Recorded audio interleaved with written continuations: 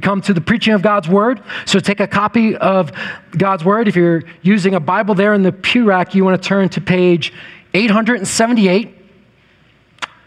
We're continuing hopping around here in Luke's gospel this summer. The title of this Sunday morning summer series is To Seek and to Save, and that title comes from verse 10 here of Luke 19. We'll look at verse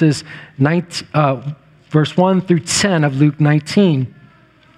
And what we have been doing is that in Luke's gospel, he draws some things out that the other gospel writers, Matthew and Mark and John, do not. Each gospel does have their own unique sections, and then there's other parts that they share the same stories and teachings.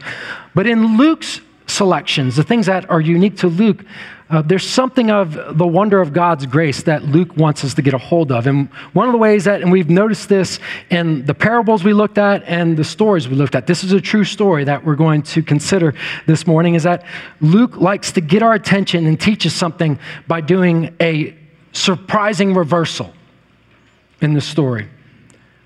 He takes what is unexpected and he shows us Jesus then welcoming the rejects and the outsiders into his kingdom. Surprisingly, Jesus welcomes notorious sinners over the religious elite quite often in Luke's gospel. Jesus welcomes the despised over the well-respected. And here, this seems to be the kind of capstone of these stories that are unique to Luke and his teaching. It's the beloved story of Zacchaeus. Now, many of us who grew up in church singing the song and knowing the story of Zacchaeus, we think of this as a beloved story, as we should, but we might forget or might not understand that of all the people that Christ saves, this one might have been the most despised. This might have been the one that most people would have hated. No one wanted to see this reversal. Both the religious elite and the common Jew really, they didn't want to see Zacchaeus in the kingdom of God. And here Jesus welcomes him in. And it's for that reason that Luke gives us this account, so that we too would marvel at the grace of God and be drawn to the Savior. So before we read God's word and hear it proclaimed, let us ask for his help in prayer. Please join me in prayer again. Heavenly Father, this is your word. And it tells us of the living word, your Son, who you sent on a mission, who willingly came to seek and to save the lost. The living word took on flesh, the one who is the very gospel himself. And he rescued sinners like Zacchaeus and like us. So may we see, may we read, may we receive what you would teach us in this passage. That your Son Jesus would be glorified, that we would grow in grace, and that we would glorify him in our community, seeking to spread the good news of the gospel. We ask all this by your Spirit's help, and in Jesus' name. Amen. Hear the word of God from Luke chapter 19, beginning in verse 1 through verse 10. He entered Jericho and was passing through. That's Jesus. Verse 2. And behold, there was a man named Zacchaeus. He was a chief tax collector and was rich. And he was seeking to see who Jesus was. But on the account of the crowd, he could not, because he was small in stature. So he ran on ahead and climbed up into a sycamore tree to see him, for he was about to pass that way. And when Jesus came to the place, he looked up and said to him, Zacchaeus, hurry and come down, for I must stay at your house today. So he hurried and came down and received him joyfully. And when they saw it, they all grumbled, he has gone in to be the guest of a man who is a sinner. And Zacchaeus stood and said to the Lord, Behold, Lord, the half of my goods I give to the poor. And if I have defrauded anyone of anything, I restore it fourfold. And Jesus said to him, Today salvation has come to this house, since he also is a son of Abraham. For the Son of Man came to seek and to save the lost. Amen. And that ends this reading of God's holy, inspired, and inerrant word. May he write its eternal truth on all our hearts.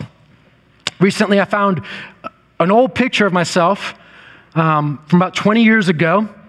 And in this picture, I was preaching. It was at a youth event 20 years ago. It was a Saturday night. I remember very clearly, my text for that night was Matthew 28 through 30. Come to me, all who labor and heavy laden, and I will give you rest, and so on. And by God's grace, as far as I can recall, that message was faithful to Jesus' intention and teaching there. But every preacher has their dreaded archives. The sermons that you wish you could do over, and the original version you wish would just evaporate into past history and that everyone would forget. The sermon recordings that you wish that would end up in the trash folder and deleted forever, never to be recovered. Well, the story of Zacchaeus is one of those for me, and maybe for some of you as Bible teachers or Sunday school teachers too, you may see this as well. I'm pretty certain that as a youth minister, on probably more than one occasion, I just completely botched this story. How? Well, maybe you can be a little bit kind and sympathetic to my immaturity and poor exegesis from the past, that I taught this story about seeking Jesus. And Zacchaeus being the example to seek Jesus. And you can imagine how I would make such an error. Room full of high school students. Look at Zacchaeus. Look how desperate he is to get to Jesus. He'll lay aside his secular CDs, his girlfriend, all his reputation on his sports team, and he'll humiliate himself. And he'll run on ahead and he'll get in that tree just to see Jesus. Would you do the same? What is holding you back? Come to the altar right now and give your life to Christ. That was probably how it went, guaranteed. But I was reading it wrong. I ended the passage too soon.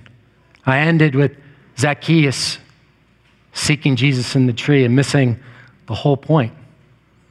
In verse 10, where Luke gives us Jesus' mission statement. It may be the summary verse for all of Luke's gospel.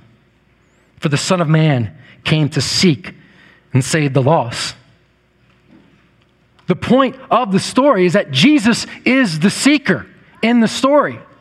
Jesus is the seeker. Now, Zacchaeus is seeking him, but it is behind Zacchaeus seeking that Jesus is the one who's coming for him. The old hymn says it like this, and many of you have experienced this after coming to Christ. And I quote, I sought the Lord, and afterward I knew he moved my soul to seek him, seeking me. It was not I that found, O Savior, true. No, I was found of thee. Zacchaeus wanted to see Jesus, but the point of the story is that Jesus was on a quest for him. You may say, well, shouldn't we encourage sinners to seek Jesus? Of course, but we need to do so according to the truth of Scripture. And so in saying that Jesus is the seeker and the first and foremost seeker in this story, don't you see that it doesn't de-incentivize seeking Jesus?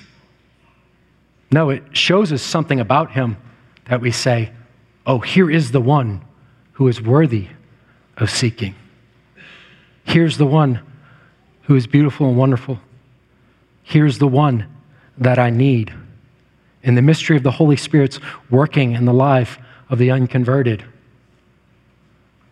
It's when we tell of Jesus the seeker that we are drawn to him.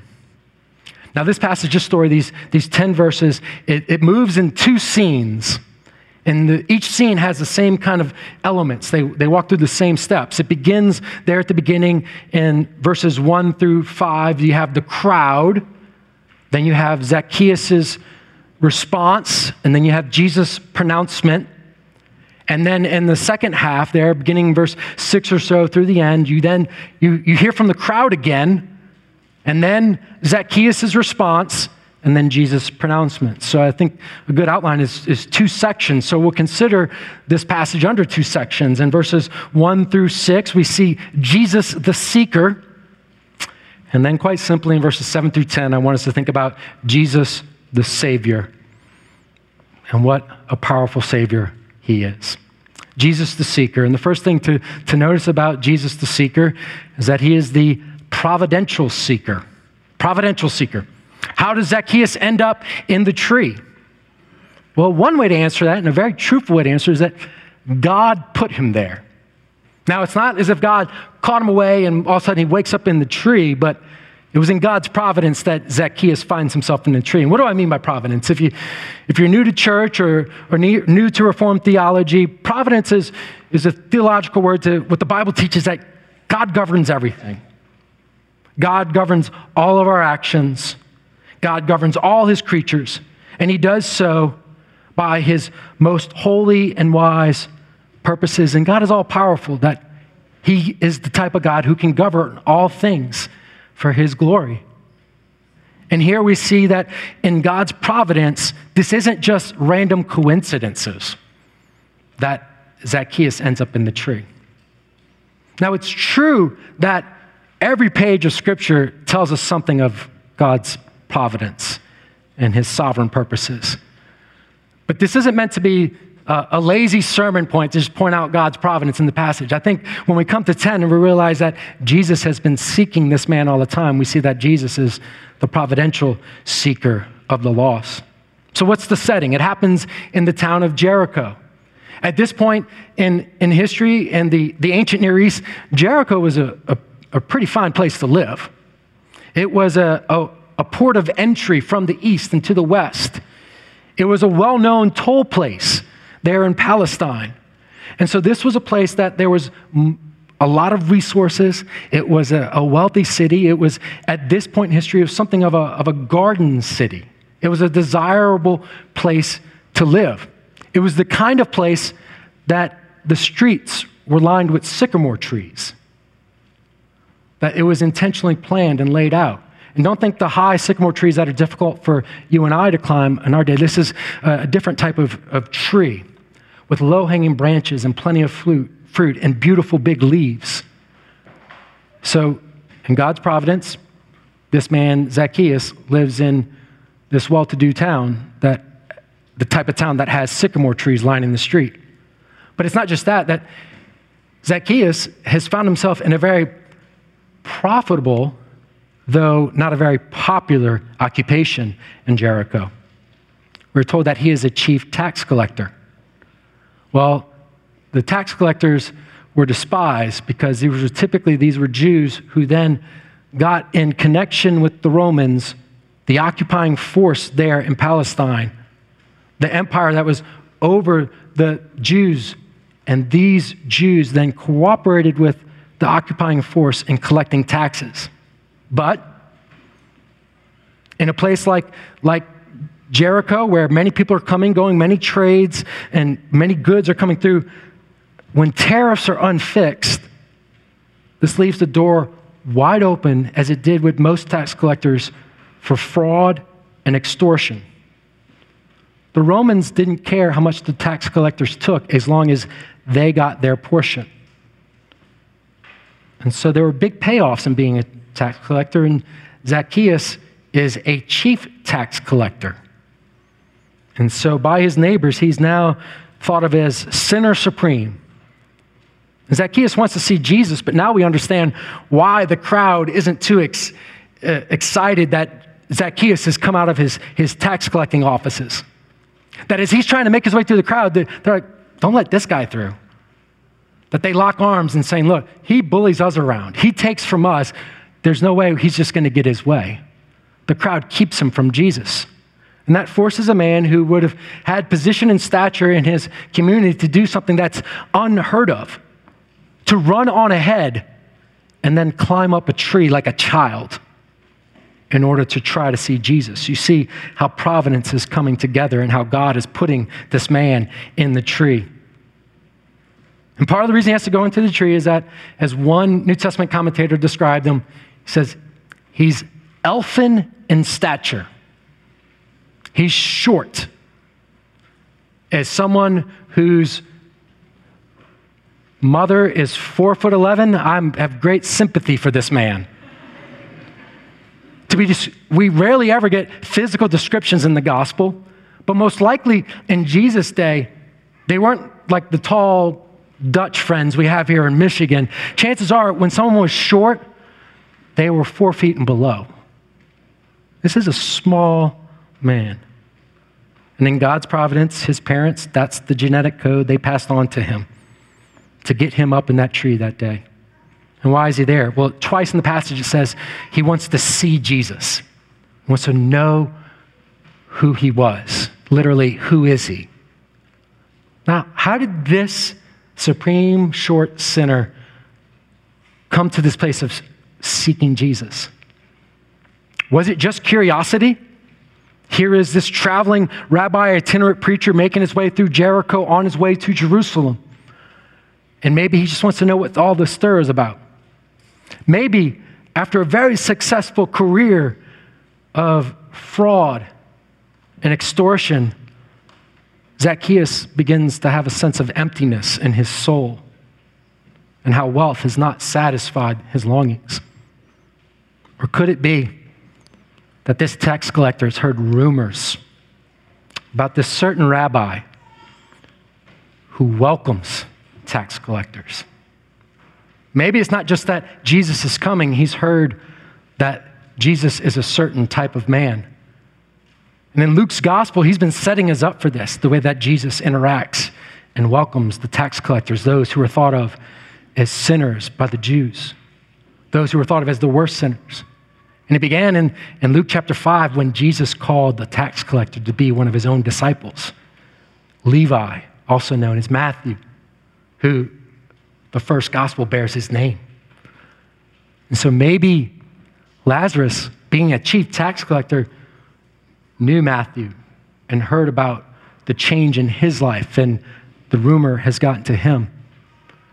Maybe he's heard the parable that Jesus told about the Pharisee and the tax collector in Luke 18, in which they both go into the temple and they're both praying. And the Pharisee is recounting all God's kindness to him and not making him a dreadful sinner like that tax collector. And the tax collector can't even lift his head and is beating his chest and says, God, have mercy on me, a sinner. And then the punchline where Jesus says, which one went home justified? The tax collector. Maybe in God's providence, rumors of such a rabbi have come to this short man, Zacchaeus. Here we see that Jesus is a sovereign Lord of history, is working on the behalf of those in which he would call to himself. That it's no mere providence that we are to view the world, but we are to see the world in God's saving providence. It's what we see when we step back and realize that Jesus was on a quest for Lazarus. John Piper has said it this in his book on providence. In the case of true Christians, God's providence is a saving providence. And he goes on to say, God is seeing to it that his people, his bride, the church, come to faith in Christ, repent of sin, experience forgiveness and justification and reconciliation with God as adopted children, walk by faith, be transformed into the image of Christ, live lives of love and good deeds, attain the resurrection of the dead, be perfected in glory, inhabit a renewed creation, and then spend eternity glorifying God by treasuring him supremely with ever-increasing joy. Well, the God of the Bible is not leaving this to coincidence or happenstance or might, but in those in whom he would save, there's a saving providence. And for us as believers seeking to go out as Christ's disciples on his commission in the world, we have to remember this. because it means that no day is a mundane, ordinary day.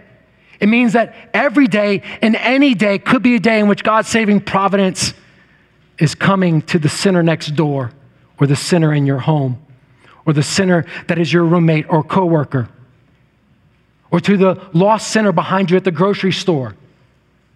That each and every day we can go with a sense of wonder saying, God, what are you doing? Where have you already gone ahead of me? And who are you calling to yourself? And would you use my testimony? Would you use my simple witness to be the conversation that someone gets intrigued and curious about Jesus, so much so that they would leave behind their dignity, that they would leave behind their wealth, and that they would run on ahead to seek him? In the mystery of God's providence, would you use a conversation between me and my neighbor over the fence, or the neighbor's kid who keeps playing in my front yard and keeps coming on my lawn, even when I don't want him there? I recognize him, but God, maybe you've brought him there. And this child is drawn to this Christian family because something's different, that he's experiencing pain and he's experiencing great sin in his own home, and he sees something of the light of Christ, and so we should share the hope. Remembering that prior to conversion, it's not our job to identify who the elect are. Who is it that God would save? No one would have said, Zacchaeus is a prime candidate. This is an inquirer. This is a seeker. It's not until he encounters Jesus that is evident that Jesus was seeking him, drawing him to himself, effectually calling him to himself. So it's not our job to pick out who it might be. It could be anyone. And so every day is filled with wonder and delight that, Christ, would you save my neighbor through my witness? There's a story that goes from the biography of Martin Lloyd-Jones. Early in his ministry, there's a revival that happens in Sandfields. And in this great revival, there's a notorious sinner that is converted. His name was William Thomas. He also had the nickname Staffordshire Bill. And this was a mean, nasty drunk in his neighborhood, in his community. Even so, that good drinking men didn't associate with this man. That's how nasty and mean of a drunk he was. He used to sell fish from a cart, and each day the pony that was pulling the cart would have to pull him home because he would pass out before he could finish selling all the fish that were there on his cart. And one day, he is in earshot of someone in a pub who says that there's this preacher who said that no one is hopeless. And Staffordshire Bill said, no one. Interesting. And so he shows up twice to the Sunday evening chapel to hear Martin Lloyd-Jones preach, but he can't work up the courage to go in. Think about it. A scandalous, notorious sinner that no one liked in the neighborhood. And then the third time he shows up on a Sunday evening, someone from town says, are you coming in, Bill? Come sit with me. And he goes in. And he hears the gospel, and his life is transformed. Are you coming in, Bill? They used his personal name. It's kind of what Jesus does here at Zacchaeus. He calls him by name.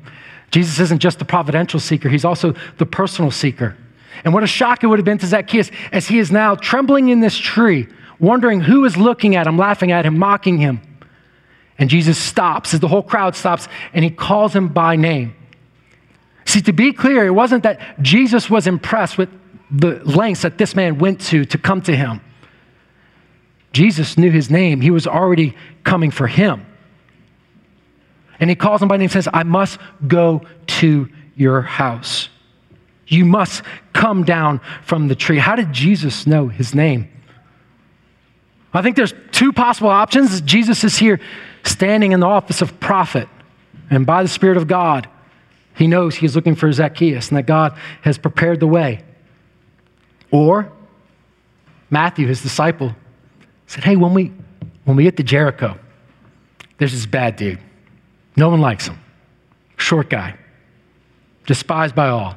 Terrible sinner. His name's Zacchaeus. Let's go after him. Zacchaeus was seeking to know who Jesus was, and he's surprised to learn that Jesus already knew him. Zacchaeus didn't track down grace, but was found by grace and rescued. And if you're not a Christian here today, watching online, listening to this, why are you? Why are you here if you're not a Christian? Why are you listening to this or watching right now if you're not a Christian? Could it be that you have found yourself up in a tree and you can't explain it, and Jesus is calling you by name and saying, sinner, come to me. He is the providential seeker. He is the personal seeker. But then we see his power to save in verses 7 through 10, Jesus the Savior. And then that salvation comes with it a powerful transformation. There we see Zacchaeus gives away so much money. Why does he do so? Well, to be clear, this is evidence of his salvation.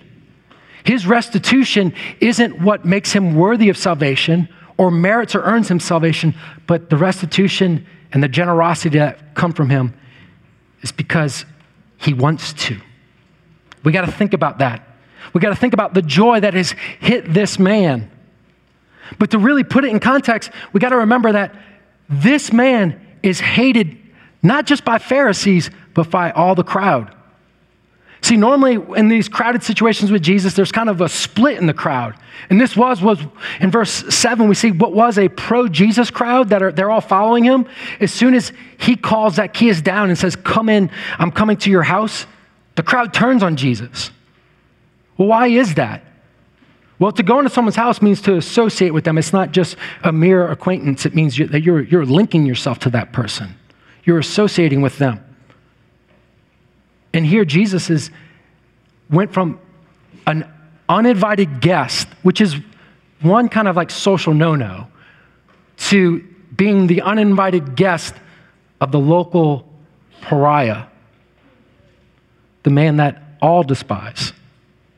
I mean, the closest comparison to drive it home would be someone like Bernie Madoff, who defrauded his investors through a Ponzi scheme of most likely billions of dollars and did it heartlessly for decades, ruining people's lives, ruining charitable foundations that were reliant on his foundation and gifts. And so Jesus saying, Bernie, come on down. I must go to your house. And think about the reaction of the neighbors as they see Zacchaeus and Jesus now linked. They watch Zacchaeus grow up. He didn't really grow up too much. He stopped growing at an early age, but they watched him. And they watched him go from one nicer tunic to the next. And they watched him go from frozen food to fast food to only 3-star Michelin restaurants. And the whole time they're watching this, they're thinking that he's doing that with our money. He's doing that with what he has defrauded from us. He is taking what belongs to us and he's spending on himself. And Jesus says, I don't just come for the desirable and the respectable. I come from the undesirable. And Luke has set us up in his gospel for this. Because right before this account, as Jesus is entering Jericho, do you remember what happens at the end of Luke chapter 18? At the end of Luke chapter 18, the crowd is around Jesus as he's coming into Jericho, and there's a blind beggar crying out, Jesus, Son of David, seeking healing. And the crowd keeps the beggar away, doesn't let him through, and Jesus parts the crowd. He goes to the one that no one cared for, that no one wanted to make way for. He goes to the one who's ostracized, marginalized, and oppressed, and he saves him. And as we read Luke's gospel, it's like, what a wonderful Savior. Going to that poor, blind beggar that no one else would care for, no one else would help, that everyone else is keeping down. Jesus lifts him from his situation. And then Luke sets us up and says, but what about the bad guy? What about the powerful? What about those in charge? And what about those who've abused their power and their position and have harmed many and others? I could transform and save them too. That's the kind of Savior that he is. And there's someone here that you need to hear this today, because you've carried the guilt of your sin against others, and that you will not allow any gospel relief because you recognize how your sin has harmed others. And you're right. There are many grievous sins that we have treated with one another. Abused, neglected, molested, harmed. And Jesus, as a Savior, can transform even you. You're right to recognize that there's no debt that you can pay to others. See, when Zacchaeus is making restitution, it is not paying his full debt. He does this restitution in this passage because he recognizes that there is someone who will pay his debt. Because when we sin against one another, it's not just against one another. That when you sin against someone who bears the image of God, it is against the God in whose image they bear that you are sinning against too. And so you're right to feel the weight of your sin against others. And Christ says, I can save and transform those sinners as well. And those who have been the victims of those sort of sins and crimes, those who have suffered the abuse, Jesus is the hope of your abuser and those who harmed you and sinned against you. And that Jesus' blood is enough for their sins, and it's enough to heal the wounds in which have been inflicted upon you. He has a mission for the undesirable. He has a mission for those who others would say would be impossible. This is how powerful the transformation that Jesus brings into the sinner's life. Because here, this story, Luke didn't just set us up with the blind beggar. Back in 18, before the blind beggar, there was another story in which Zacchaeus is the foil to. Zacchaeus is the foil to the rich young ruler. You remember the rich young ruler, the one that everyone says, here's the guy that Jesus would save. Jesus points out that this rich young ruler loved his riches more than God. And Jesus said, go and sell all to be my disciple. And the rich young ruler can't do it because it says that he loves his possessions. And what is Jesus' disciples' response? He said, how can anyone be saved if the rich can't be saved? And Jesus says, what is impossible with man is possible with God. Look what Luke has teed up for us. Saying, here is the impossible sinner, the one that cannot be saved. In man's eyes, I can do it. And I can transform his life. And here is the evidence of a transformed life in verse 8. And just quickly, we'll point out some of the ways that we see this powerful salvation that comes to Zacchaeus and the evidences. We see in his life there is a severing of the slavery to wealth. That the pursuit of wealth has become this man's idolatry. It's also become his bondage. And he can't free himself of it, but Christ can. And so he is able to give and gladly, not because it's demanded of him, but because his heart's been transformed. He's been set free from his idols. As Sinclair Ferguson has put it so well, it is amazing what falls out of your hands because it has fallen out of your heart. His hands are open because his heart's been set free. We see the severing of his slavery. We also see the sacrificial serving. He has experienced extravagant grace, and it is expressed in extravagant repentance. And he has a view towards the poor. Before making restitution, it's not just those whom he's defrauded. He also freely gives half of his belongings to the poor. Not demanded of him, but now it is what his heart desires to do. His sacrificial serving, here expressed in his generosity, is a mark of true repentance, the power of God transforming this man's life. And lastly, if there's the severing of his slavery, the sacrificial serving, there is the sincere delight in the law of God. What do I mean by that?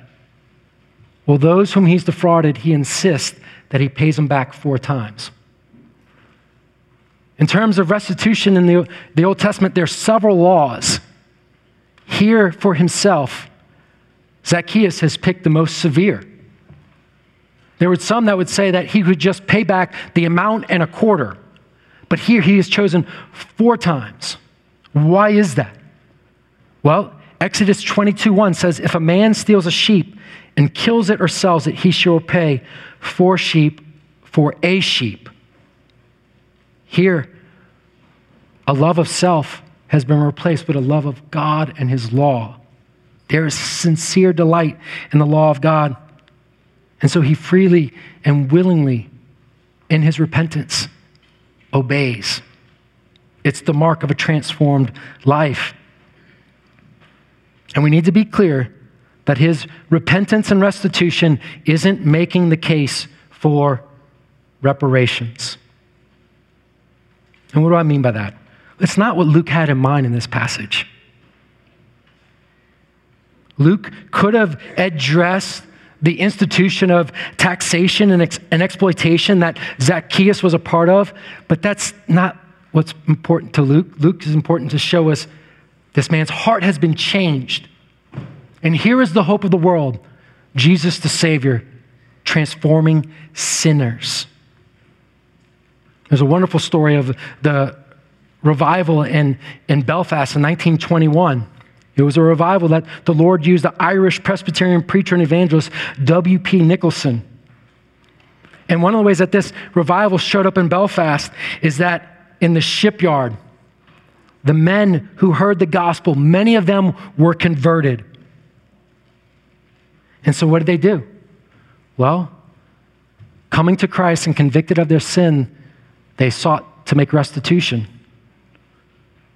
And so they started returning the things that they had taken from the shipyard, goods and tools. And so much so that they had to build a shed for this. And they called it the Nicholson Shed, based on the minister that the Lord was using in this revival. And so many things were returned, not by any command or not by any law set down, but because these men's lives were changed, that they had to put a sign up on the shed and said, we're full, no more room. The entire shed was full. Here it is. We want change. We care about those who hurt and suffer because of the sins of others. But as the church, we have to remember the Great Commission is the hope of the world for the oppressed and for those who would be accused of being the oppressor. For those at the top, those at the bottom, and everyone in between. Only the gospel is the hope of the world. Only Jesus can bring about the transformation that we would long in communities and neighborhoods and nations, in homes and families, in dorm rooms and workplaces. And Jesus announces this transformation. He announces it to the crowd in verse 9. And Jesus said to him, but he does so in such a way that everyone would have heard it. Today, salvation has come to this house, since he also is a son of Abraham. Those who knew Zacchaeus had a verdict against Zacchaeus, and it was a good verdict. In their eyes, and in justice, they said, this man can't be counted among the sons of Abraham. He is corroborated with this occupying Roman Empire here. He has forfeited his right to be a son of Abraham because of his sin. And Jesus says he is restored, he is reconciled, he is brought back. This one who was born into the covenant, who forsaken the covenant, Jesus has brought back home and declares that He is not just a son of Abraham by lineage, but by spiritual heritage now, sharing the faith of Father Abraham. And there are some here that in this point you can relate to Zacchaeus. That you have a spiritual lineage that you have walked away from. You have benefited most of your life from the ministry of the church. Maybe baptized as a child, maybe baptized as a young adult or teenager. You've benefited from Sunday school, vacation Bible school, preaching, worship, the care of elders, small groups, youth group. And then at some point, you took all that the Lord had blessed you with and turned your back on it and pursued something else. For Zacchaeus, it was this ill-gotten gains and wealth. And you have forfeited what was to be your spiritual heritage, the promises of the gospel signed and sealed to you in your baptism. And Jesus says, I'm coming for you. That you chose your lostness, and I'm coming to find you and transform you. That you faked your way through church for many years and many Sundays, and your heart was not there, and your heart was not for worshiping your Savior. He says, I'm coming for your heart. So the very thing that you faked and lived as a hypocrite for many years, I'm going to transform that heart. And you're going to find yourself in a place where you can't help but love me and turn and repent. Jesus is still taking wayward sons and daughters and turning them into sons and daughters of Abraham. Jesus is on a journey here at the conclusion of Luke's gospel. We're coming close to the cross. In Luke chapter 9, verse 51, Jesus sets his face towards Jerusalem, and that's the journey he's been on. And then in 1911, we are told that he is now near to Jerusalem. This is one of the last acts of Jesus' earthly ministry. The finding and saving and transforming of Zacchaeus. And he'll follow through with that mission. It will take him to Jerusalem, in which he will die for Zacchaeus' sins, and he will rise again. His sacrifice and his gift and his death and resurrection is enough for every sinner here today. The point of the story isn't to try to be like Zacchaeus, but in Zacchaeus to see your great need and fall in love with the wonderful Savior. Let us pray.